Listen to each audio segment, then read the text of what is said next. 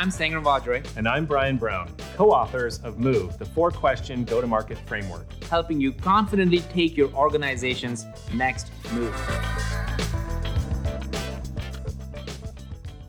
So Jeff, why don't we just kick it off with you? Maybe a little bit about you and I journey, like together as we have known each other for the last decade or more.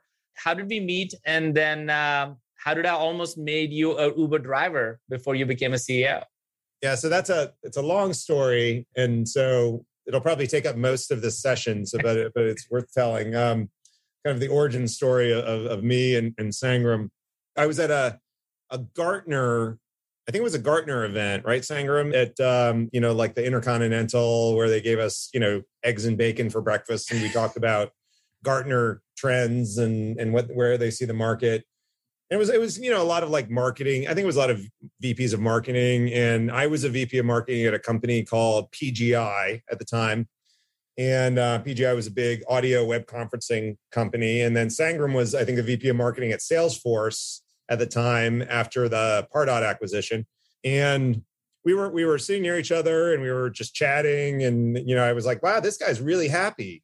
And and I was like, and I like happy people. And so I was like, oh, I should keep in touch with him. And so we went to lunch one day at Bricktop's restaurant in the Terminus building. And, we're chatting and Sangram told me he was leaving Salesforce to go to a company called Terminus as kind of a CMO / co-founder. And I was like, oh, that's really cool. I really admire that you're leaving a big company that's probably paying you a lot of money to go to a startup. And I'd like to do that with my next gig. I'd like to go to a startup at some point. And Sangram's like, well, I just passed on this job that's really interesting. I should introduce you to them and, just go have a conversation and see where it takes you. So Sangram introduced me to a guy named Dave Kyle. Dave was the CEO of a company called QA Symphony, which was another kind of early stage startup here in Atlanta. They had just raised a Series A. And so they were looking kind of to scale and build the team. And Dave, which is why it was appropriate we started with Springsteen. So Dave is from Jersey and I'm from Jersey. And so when we met, we bonded over our mutual love of Springsteen. And in fact, I think that's why he hired me. He just needed another Jersey guy in the company. And so I joined Dave shortly after, took a massive pay cut to go to a startup, got loaded up on equity, which is what you do when you're at a startup. And that equity still hasn't done anything. So I'm still waiting for an event with QA Symphony someday. But hopefully sometime soon, it'll be a good thing. But I had a great 3-year run at QA Symphony where we went from Series A, Series B, Series C, built the business from 15 people to 100, built the business from $1 million ARR to 20 million, which is really, really hard to do at a company that size. So it was just fantastic experience. And through it all, I think Sangram and I just kind of were kind of like partners in crime as far as like we were both, marketing leaders trying to make it work in startups. So just kind of constantly talking, sharing best practices. I think I was a client of Sangram's a few times. I think I churned a couple times, which is kind of what you do when you're at a startup. You have budget and you spend money and your budget gets taken away and you lose money. You have to cancel all your contracts with your friends.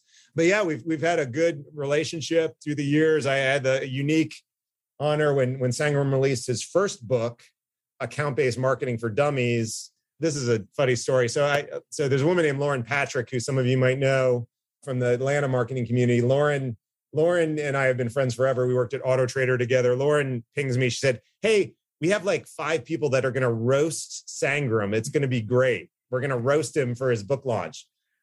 and so I was like, oh, that's fun. But then I agreed to do it. And then after I hung up the phone, I was like, oh my gosh, now I have to actually write a roast. And I take these things super seriously. And so I was like, all weekend I'm watching Comedy Central roasts of Charlie Sheen and Charlie Sheen. Oh my God. And Chad, what's his name? Rob Lowe. I'm watching all these roasts. I was like, I'm trying to get ideas for my roast. So they were all totally inappropriate. And so I just agonized over this thing for like a weekend, writing this roast of Sangram. And finally I got to a place where okay, I think this is good. But the problem with a roast is you never know until you actually go in front of people and see if they're going to laugh at your jokes or not. And so I had this roast and I was like, all right, I think I have it. I'm kind of excited about it. I think there's some good jokes here. I think I'll get some laughs. And so like we get to the event and the first person goes up there and I think it was Spet. And Spet just like gushes over Sangram. He's like, Sangram's so great. I love Sangram. He had no roasting. And then the next person goes up. A nod, I think, went up. And he's like, when I think about Sangram, I think about love. And and it was like, there were no roasts. I was like, what's going on here? No one was roasting Sangram. And so then I was like, I have two options here. Do I do a plan B and just say something nice about Sangram? Or do I go do my roast? And I was like, I spent all weekend working on this roast. I'm going to fucking roast this guy. And so I roasted him. And when you do a roast, actually, what you're supposed to do is you roast a bunch of other people as well. Like, so I started roasting Eric Sped and Lauren, and I was, so it was a very fun. I didn't know how it would go over, but people laughed. So I think it was a well-received roast. You can still see it. It's actually, I posted it. If you just Google roast of Sangram Vajre, you could actually read the script. Yeah, it was very well done. I was so like, it wasn't recorded. So that was the biggest pet peeve. So I'm glad Jeff is like, I'm going to just post it on LinkedIn. So thank you, Jeff. Like everybody in the world can read it now. Everybody's Googling right now. I can see Amber like literally going left and right. And Google said, go for it, Google it. It's actually a pretty good roast. And it literally was both of us, early stage companies trying to make ends meet, like leaving big cushy jobs. And we're talking about like, maybe we should start Uber on the side to just make some ends meet. So, like that was part of the roast. And it was, the line was, I was like, Sangram left a very high paying job at Salesforce to join Terminus. Now, I'm not saying Sangram's not making any money at Terminus, but I called Uber to drive me here and Sangram was my driver. That was pretty good. I think I could still laugh about it. So here we are. One of the big things is I've continuously say is like, look, marketers, like we do have incredible front row seats at what the business does. And as you can see through that background, Jeff has worked at B2C companies, B2B companies. He has been able to transform. I look at Jeff as more of a brand guy. Like, and that's the first time I met him. I was like, man, you're an awesome storyteller, brand guy, now doing demand gen stuff for marketing for B2B. That gotta suck. But, he just kind of did really well, which comes back to his book where he talked about, well, how not to suck at marketing. But then recently, literally this year, he became the CEO of Park Mobile. So Jeff, share a little bit about what Park Mobile is, some of the growth, because you've been there for 4 years. And then we're going to dive into the 5 big lessons he learned that every CMO, every marketer should know in order to become a CEO. Because a lot of us right now, a lot of you here, some of you are CMOs right now, but some of you are trying to be a CMO. And there's a journey to that. But in order for us to even go further than that, I do believe CMOs will start becoming, it will be more common to CMOs or marketing leaders to be on boards, to be on advisories, and to be on CEO positions. So Jeff is going to share 5 key areas that he realized that led him to be in that role, intentional or not. Those were the things that really helped him. So Jeff, could you share a little bit about Park Mobile, how you landed up the CMO gig to begin with, and then we'll jump into the CEO side.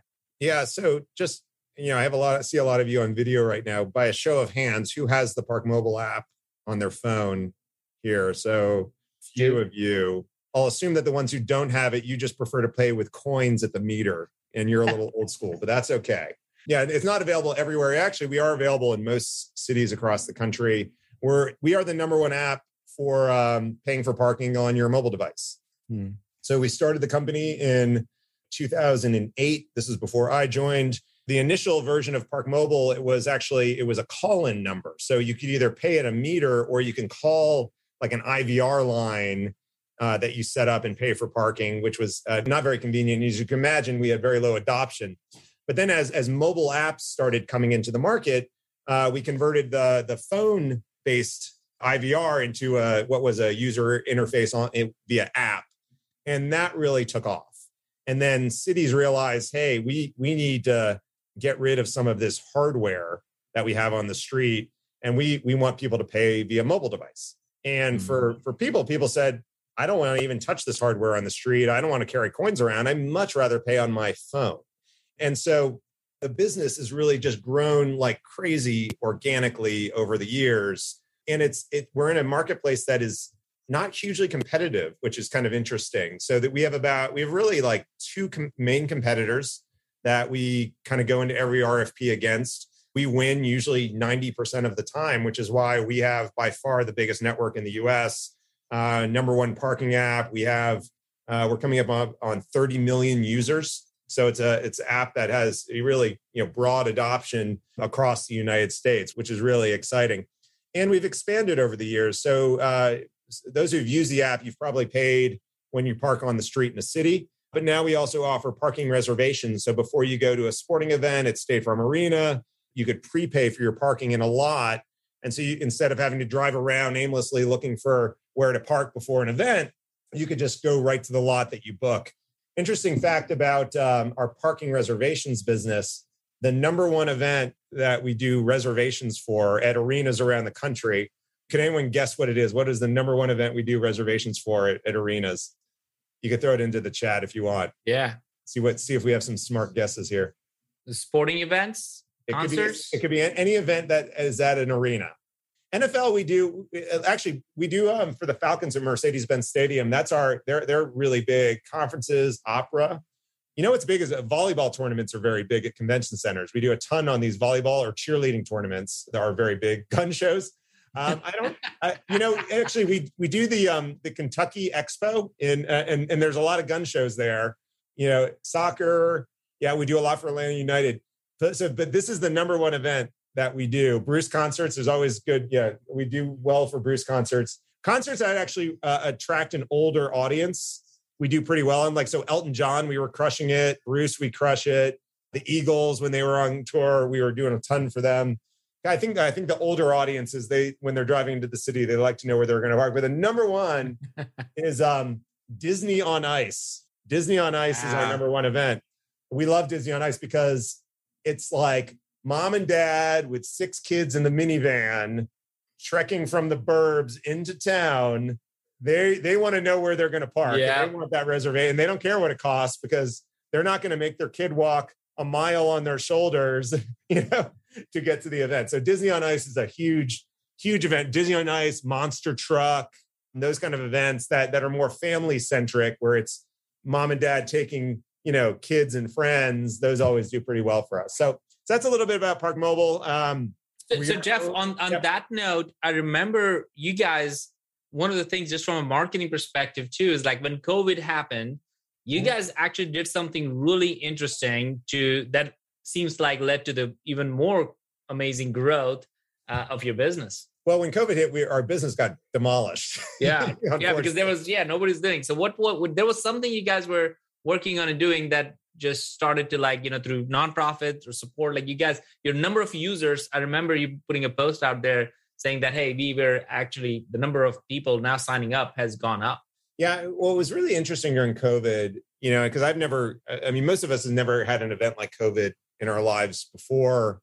COVID had massive impact on our business as offices closed, as people stopped driving into city centers, as everything shut down, as event venues shut down.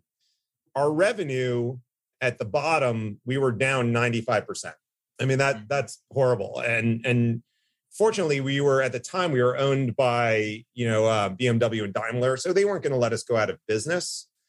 But it's super scary when you lose that kind of revenue. And I think probably a lot of you guys work in SaaS companies. SaaS businesses did okay during COVID. Some grew a lot.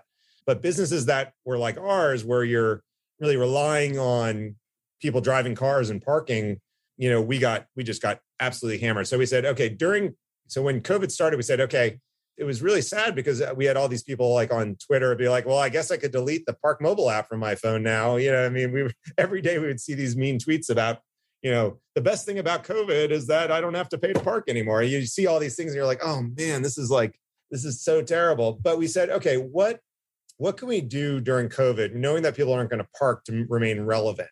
And, we work with cities all over the country, and we said, well, maybe we could help our cities, and maybe we could help raise money for charities in the cities that are helping with COVID, that are feeding the homeless.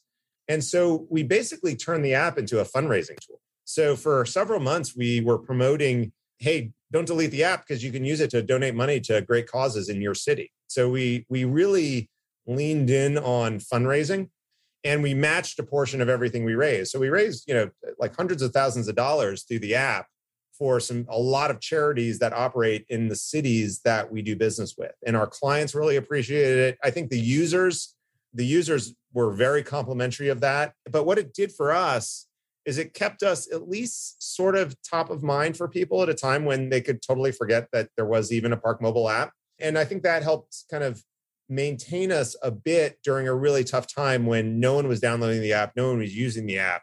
So that was like one big thing we did. The other thing we did is we really doubled down on efforts to acquire new cities, new locations with Park Mobile. So if you think about, with every challenge to a business, it creates opportunities.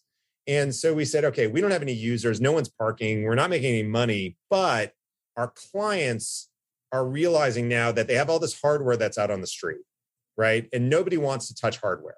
And they're like, cities weren't putting people out to even enforce parking during COVID. The last thing they want to do is put people on the street collecting coins and things like that. And so we got very aggressive with our sales, going to cities and really promoting to cities, hey, you need to move to contactless. So cities that don't currently have an app, hey, you need to go contactless. And then one of our competitors actually went out of business during COVID. And so we went to all of those cities and we said, hey, we will get your city live on Park Mobile in 5 business days. Like, we know you need a mobile app in the city now. Your mobile app that your city selected went out of business. We will get you live in 5 business days. And so the doubling down on sales during that time really led to what is now just an explosion of revenue growth for our business, because we built relationships with these cities. We got them live very quickly. And now that parking is coming back, now our business is like hockey stick. And so it was a good lesson that, when life gives you lemons, right? Make lemonade. You have to figure out within your business, all right, how do we turn all this negative bullshit into a positive so we can keep growing? I mean, we knew COVID wasn't going to last forever. Yeah. We knew that we would be back at some point. And we knew that here's what our competitors did, actually. Our competitors furloughed all their employees, laid off a ton of people. That's what our competitors did during COVID. What we did was we reduced expenses, we reduced contractors, so external employees, but we kept all of our employees. We kept 100% of our employees during COVID. And we're still very proud of that. I mean, our executives took a pay cut. We didn't make employees take a pay cut, but executives took a pay cut. But we were able to retain our people. And, I think that was a big deal for us, trying to keep our team in place, because I'll tell you, we knew that eventually the business would come back. And if we laid off people or furloughed people, we would be in a tough spot as everything started to come back. So we had great infrastructure in place. We wanted to keep that there. And so we reduced expenses, we weathered the storm, and then the business started to come back. And now the business, we're up, we don't even look at 2020 as a baseline. We look at 2019, and we're up about 40% now from 2019, which was our baseline from a revenue perspective. Wow. So that's great and really exciting. And, the people that stuck it out, it's very rewarding now to see that, we're back into kind of a hyper growth phase. I saw someone ask the question, do we take PPP money? We probably would have taken PPP money, but because we were owned by German companies, we weren't eligible for that. So unfortunately, our owners had to kind of, we actually ended up the year, we were in an investment mode before COVID. We had made some specific decisions to sacrifice profitability for investments in the business to scale and grow. So we weren't profitable before COVID, but we actually ended up hitting our EBITDA number in 2020. It was a loss, but we ended up hitting the number that we had planned to hit because we did so much work to reduce expenses. We just didn't hit our top line growth number, but you kind of offset that with the reduction in expenses. So we dug deep. I mean, I'm sure a lot of you guys did the same thing. I mean, I had to call every friend that we did business with and say, hey, like, can we pause the contract? Can we delay payment? Can we, I had to call in every favor I could. And I'll tell you, a lot of the vendors we worked with were so good to us during the time. And that was important because as we're coming back out of COVID now and we're starting to ramp up investment, those are the vendors I'm going back to and saying, all right, let's Let's make good on what we did before COVID. Let's get going again. Let's sign those deals again. So it's an important point about relationship building in this thing. It's like, you got to be there. And we were the same way with a lot of our clients. We had to, we had to delay payments with some of our clients. We had to make sure that we were being fair to them. We had to let some out of contracts. But that's what you do during tough times. And the hope is that it's going to solidify the relationship for the long term. Yep. And Jeff, obviously you can see from the comments, like, people really appreciate and sharing the story of like keeping all the employees and figuring out how do we survive through that. I think that's just I had no idea. And I think that's really amazing, and kudos to relate to the leadership that you and the team showed. Jay had you and I've talked about a few things that we want to talk about, but I think let's get into the questions that Jay just dropped in there. Like, what were the compelling issues that drove a CMO to CEO decision from your board? How did that come about? Was it your skills? Was it the company stage? Was it hey, the CEO is moving on, they're looking for external, and to hire, typically you would just, a lot of times you just hire somebody else from outside to run and grow the company. Right. Very few times you'd see somebody from inside actually getting into that position, and even less for a CMO. So what was the board thinking? I think that's a great question by Jay. I mean, I probably would go back to, I started at Park Mobile as the CMO.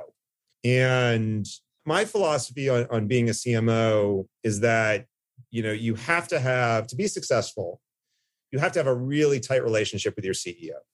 Like, it's super important, or whoever you report to in the organization, that's your key person. So sometimes CMO will report to CRO, but you have to have that really, really tight relationship. So one of my priorities was like, I need to make sure, there's no daylight between me and the CEO. Like we are totally aligned. I'm listening to him. I'm delivering on what the strategic plan is.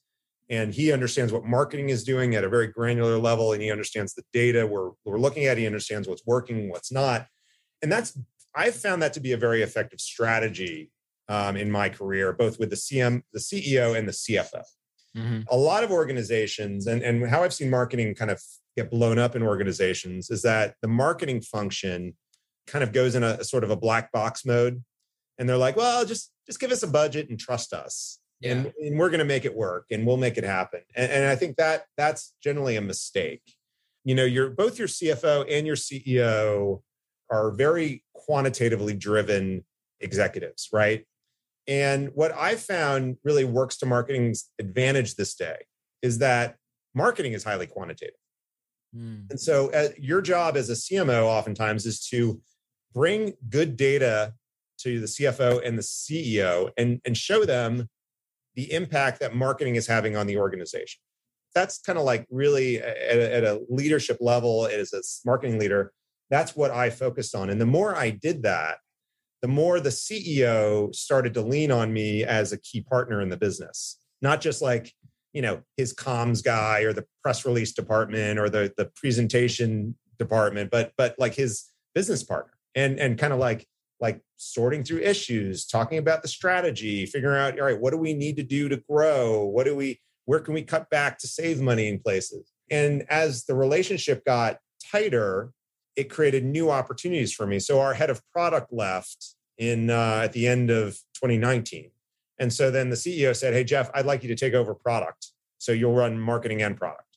So that expanded my portfolio within the organization significantly by having the product team now reporting into me. And then we had a CTO leave the company at the end of 2020. And the CEO said, I'd like you to take over technology. And I said, no fucking way, I'm taking over technology. and he said, well, I need you to step in the short term. It'd just be a leader for the technology team during this transition, and we'll bring in a CTO. And so I I own marketing, I own product, I own technology.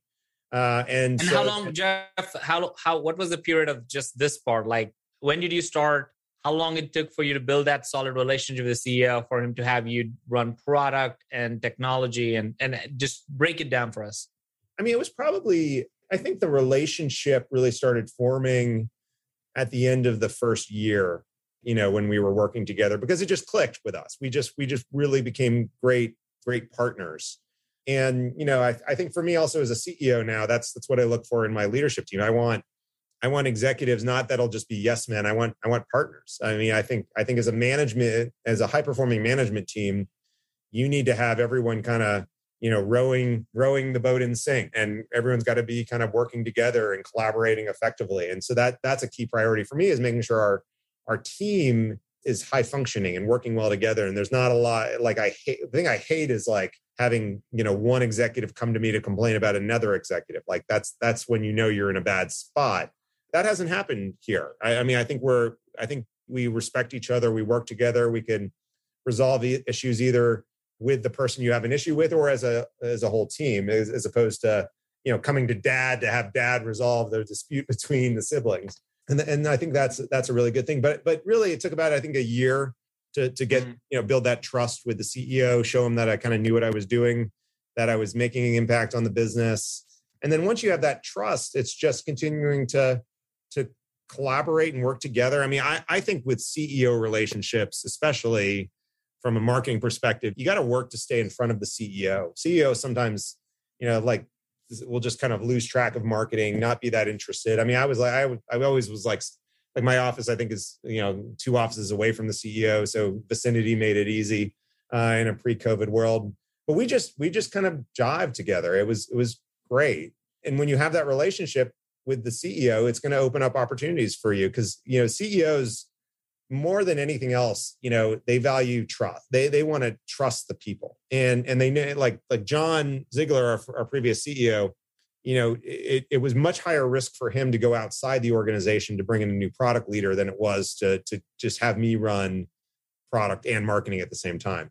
Did you ever express interest in running more than marketing that led you for him to get you to do more than what you had?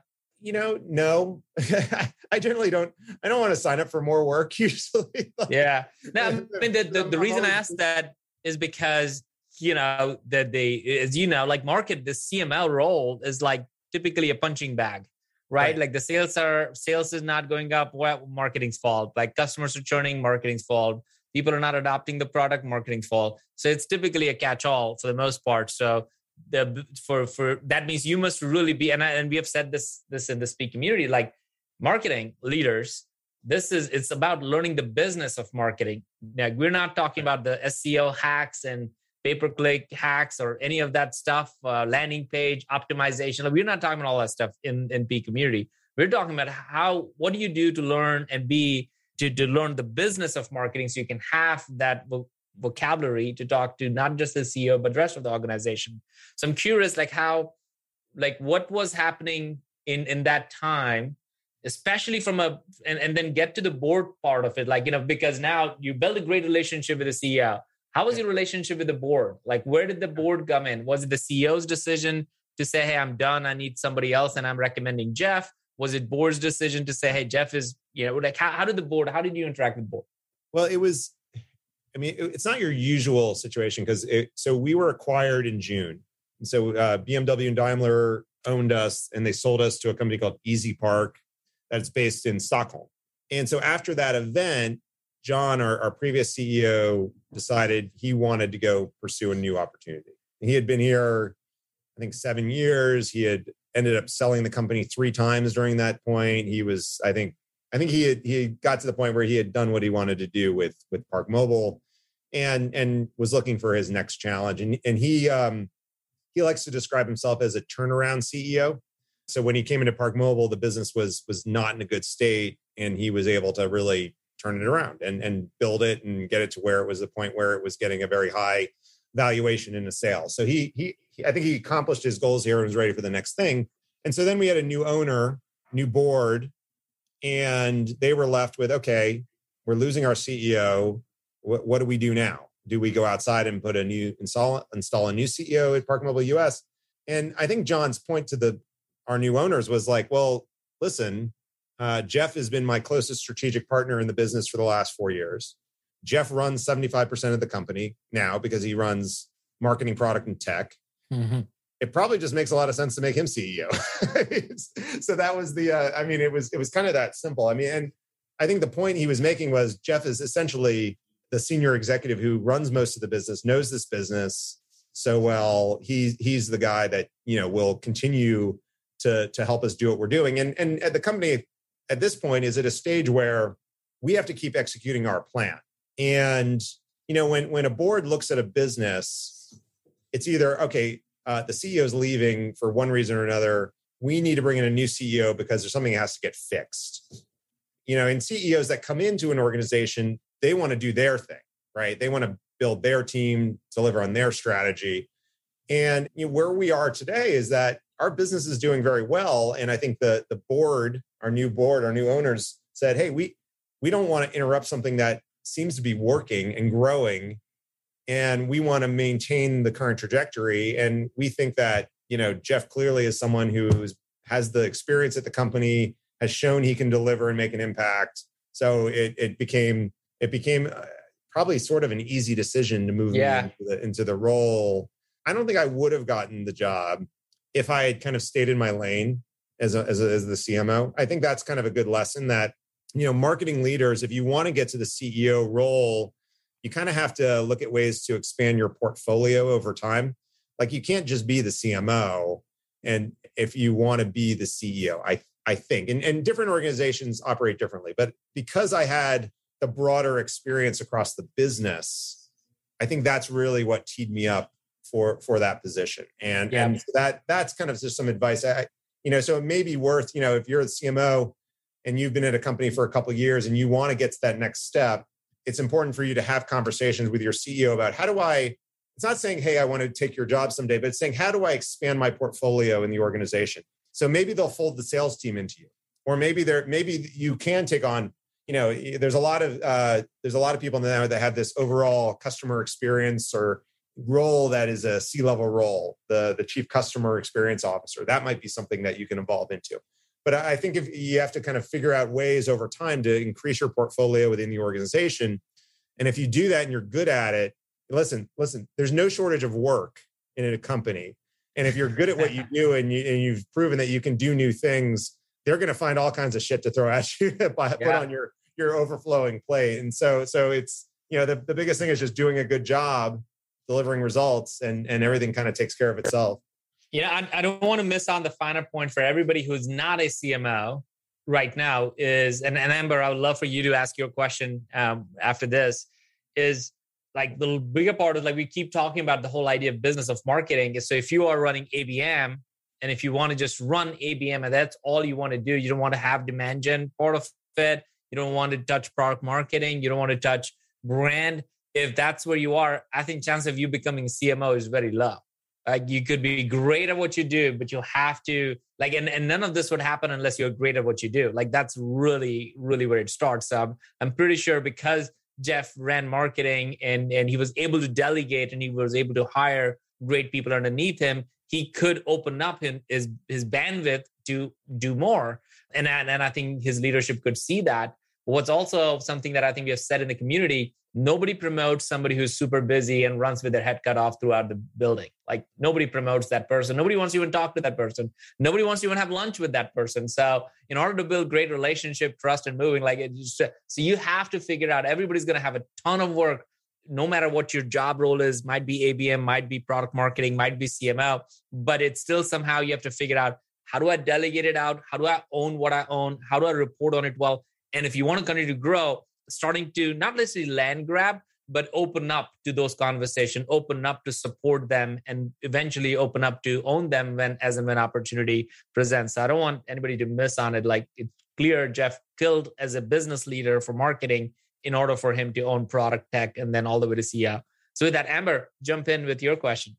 Hi. I have a long-winded question. I'd probably try and summarize it. You touched on a lot of the points, but I think what I'm trying to get at is really how any advice, really it's kind of open-ended, any advice on kind of the determination of the staying versus going in order to elevate. And you kind of touched on like the expanding of your portfolio, which completely makes sense.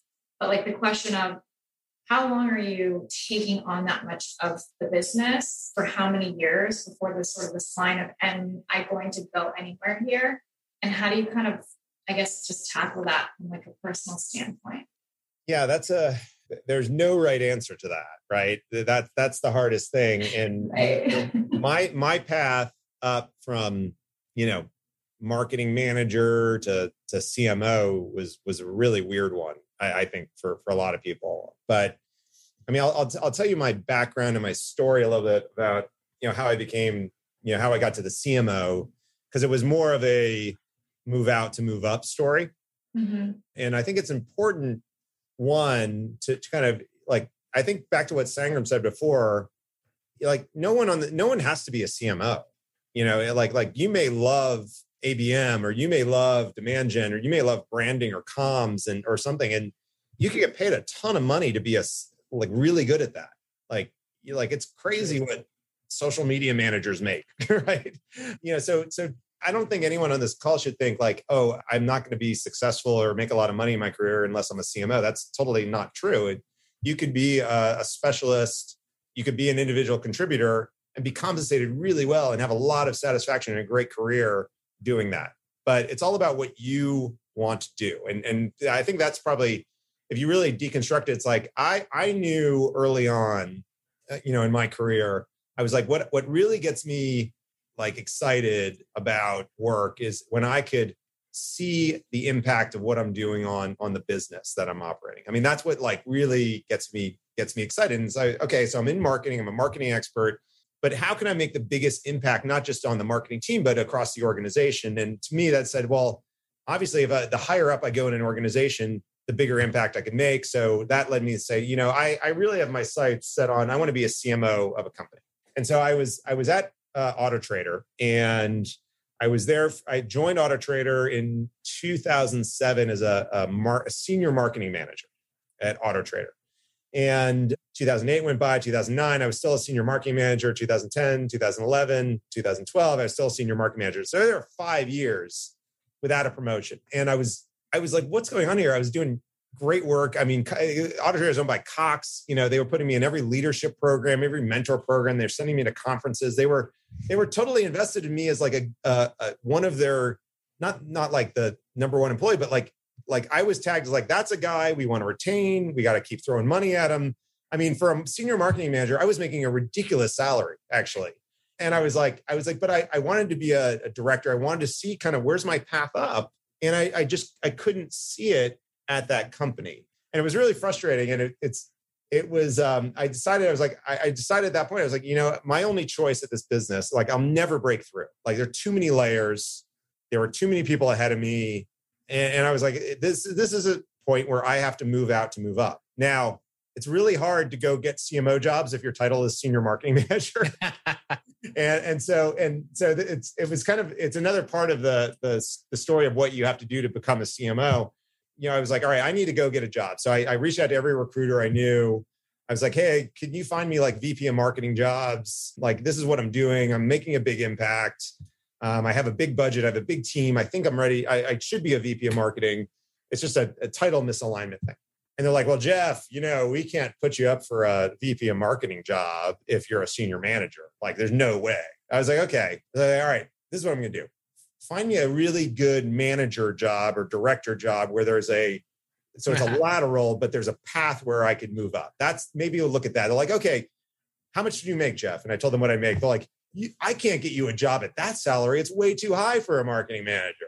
And you're in this like catch-22 where you're like, all right, I can't get the VP job because I don't have the VP title. I can't get a manager job because I make too much money. And you're like, I was like, I'm totally screwed. I was like, I am totally screwed in my career. But I realized an important lesson. And I think I talk about this in my book. I was letting everybody else define who I was as an employee. I was, whatever my title was on my resume, that's how I was being defined. I wasn't defining myself, right? And if you don't define yourself, someone else is going to define you. And it's going to be based on like what your title is. And that was an important lesson. So I said, okay, I need to redefine myself. I need to build my brand. I mean, shit, I'm a marketer. I should be able to build my own brand, right? And so I said, okay, first step, let me figure out what do companies want in a CMO. And so I spent like an afternoon one day just on Indeed and LinkedIn looking at job descriptions for CMOs, right? And I was just looking at it, and you get to a point where you're like, I see the common thread here. I think I boiled it down to like 5 things. It was like understanding modern marketing, data analytics, proven track record of results, building the brand, able to communicate to the organization effectively. I mean, there are 5 or 6 key things that everybody looks at for a CMO and says, you have to have these things. And I looked at all those things and I said, shit, I've done all of those things. And I have great stories about all of those things that I have done. And I said, why, I need to figure out how I can tell people about those stories. And so I started writing a blog, and I wrote 1 blog post a week for a year. So I wrote 52 blog posts about different things I've done and worked on, and to show kind of case studies of like, hey, here's stuff I've done around building a team. Here's stuff I've done around building a brand.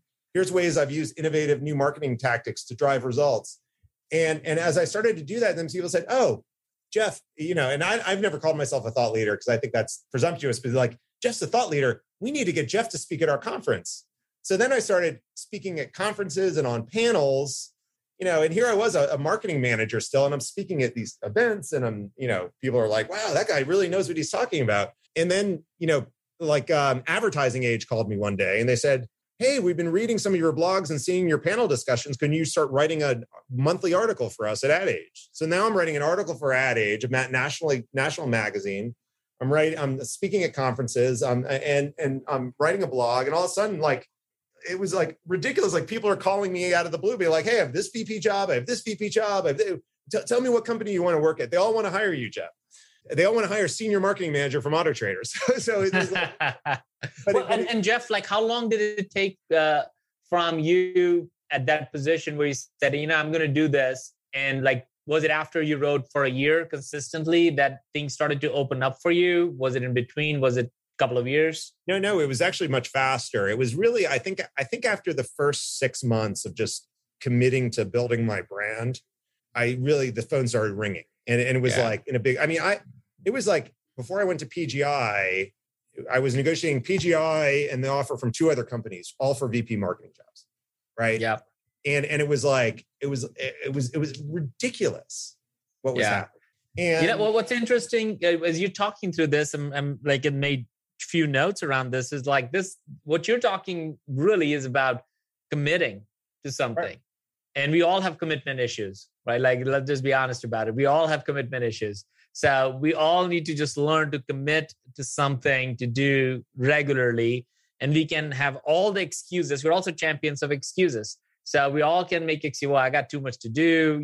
This is not really, I don't see that many likes. So maybe it's not worthy. What if it doesn't look good? What if it doesn't sound good? Like, we have all these like naysayer inside of our brain. Nobody's really saying that to us, by the way, but we have all these people in our brains talking to us. And so what you're really saying to everyone here is that you need, and it's not actually being a personal brand. It's like, just make sure you put yourself out there enough so that when it's time for you to look for a job, you're not a nobody.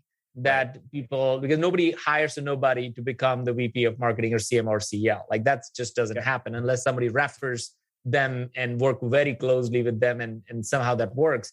But if it's more than that, then you need to figure out a way to do something very consistently, very regularly, and just do it well, and let that work for a good period of time before you start evaluating if it's good or not. And the other part, I think you mentioned in here, and I hope people take note of that, was the personal brand is also not just what you build on LinkedIn or online and stuff. One of the other things that I think you do very well, Jeff, is I get an email from you every once in a while saying, hey, I have this person, I want to get this person a job. Like, you're constantly reaching out to, for either when you're hiring or when you have somebody that you want to get hired, and you're putting things out there in the world. So you're kind of top of mind every so often with a set of people and set of influencers that you want to be in touch with. So a lot of times people think personal brand is me going on LinkedIn and posting something. Like, that's not what we are talking about. It's being consistent with it. And you need to do that in many cases to be up in your company. Could be something that you need to do. Like, I remember doing this in Pardot, where I would send a weekly note to everybody on the executive team about what's happening in marketing. Nobody asked me to do it, but I just did it because I wanted to make sure that I feel accountable and they know that I feel accountable, and then I could get to do more. So you could start, and that's how I think about brand internally, that led them to say, you can do more. Like, why don't you run B2B cloud and B2C cloud marketing? Like, it just opened up. So I think there's a lot of thing about external, but also internal brand building that we all need to be doing. Yeah. No, I really think you're right. And what a lot of people say to me when I tell about the personal branding story is to say, but Jeff, I'm a horrible writer, so I can't write a blog. I'd be embarrassed to write a blog. Yeah, they should go check out my post and they'll feel better about themselves. Yeah. Well, yeah, but then they say, and I'm scared of public speaking, so I can't go speak. So it sounds like, Jeff, you've done, writing and public speaking to build your personal brand, but I can't do that. And I said, well, what are you comfortable doing? And a lot of them say, well, I do like meeting people one-on-one and talking about marketing. I was like, well, that's your networking strategy. So once a week or twice a week, reach out to people, get a coffee, get to know them, build your network. Because, you and I are a testament to this, Sangram. It's like, you got me the job, or you introduced me to QA Symphony, right? So that got me the CMO gig there. My friend Lee Siegel introduced me to Park Mobile. That got me the CMO job here, right? So, I've introduced people to other companies where they've become the CMO or the VP of marketing. And, so your professional network, and you guys are all in Peak Community, so you know this, but it's like having a strong professional network is one of the most valuable things you could build in your career. Having a strong professional network, because no matter what happens in your current job, that network will be there for you and pays long-term dividends. It's like, if I ever need to hire somebody, one of the first things I do is I reach out to my network and say, hey, I have this role open. If you know any rock stars, send them my way. And I always get good candidates. And in fact, I always brag about this at Park Mobile. Like, I built my whole marketing team here through my network. I didn't pay one recruiter fee. And you think about, the savings of that when you're building a large team. I mean, that would have been, $1 million in recruiting fees. Yeah. That I saved the company because of my network. And I get, what I believe to be higher quality talent that are even more motivated to work hard and here, because, whenever you get referred to a job through your network, I feel like it's not like a recruiter placed you there. It's like, hey, I want to perform because my friend put his name on the line to help me get this job. So I found that the internal, the referrals just are always the best hires. Totally big. I know we're running up on time, and we try to keep them all to the hour. So folks, few action items from here. We didn't really get, Jeff, into like the 5 things, but I think you covered in many of those things. So I will make sure that we post that in the recap in the community. The second is, you all are seeing some people right now that are spending time, like right now, just take a note for the names that are in this session. And if you're in Peak Community, some of you are like guests of Peak, like just find one person to do one-on-one with. Like, just take Jeff's advice and just find one person in this group and talk about this topic. You don't have to think about what else. Like, you just attended something that is so private, so informative, and you were invited to this, and you got to now talk about that topic. Like, hey, here's what I took away from it. So you don't need to do anything. You just literally ping one of the folks that you want to in this group and just do one-on-one with them within the next week. And I think you will probably appreciate the deeper drive of what did you learn, what the other person learned, and what you really collectively do it. The other thing that I would say is go look for Sangram Vajre Roast. I think that would at least make you all laugh. I want to go back and Amber, you already found it? All right. Well, I need to go and read it again to my kids because they were too young at that time. I think they will get some of the jokes now over the other part.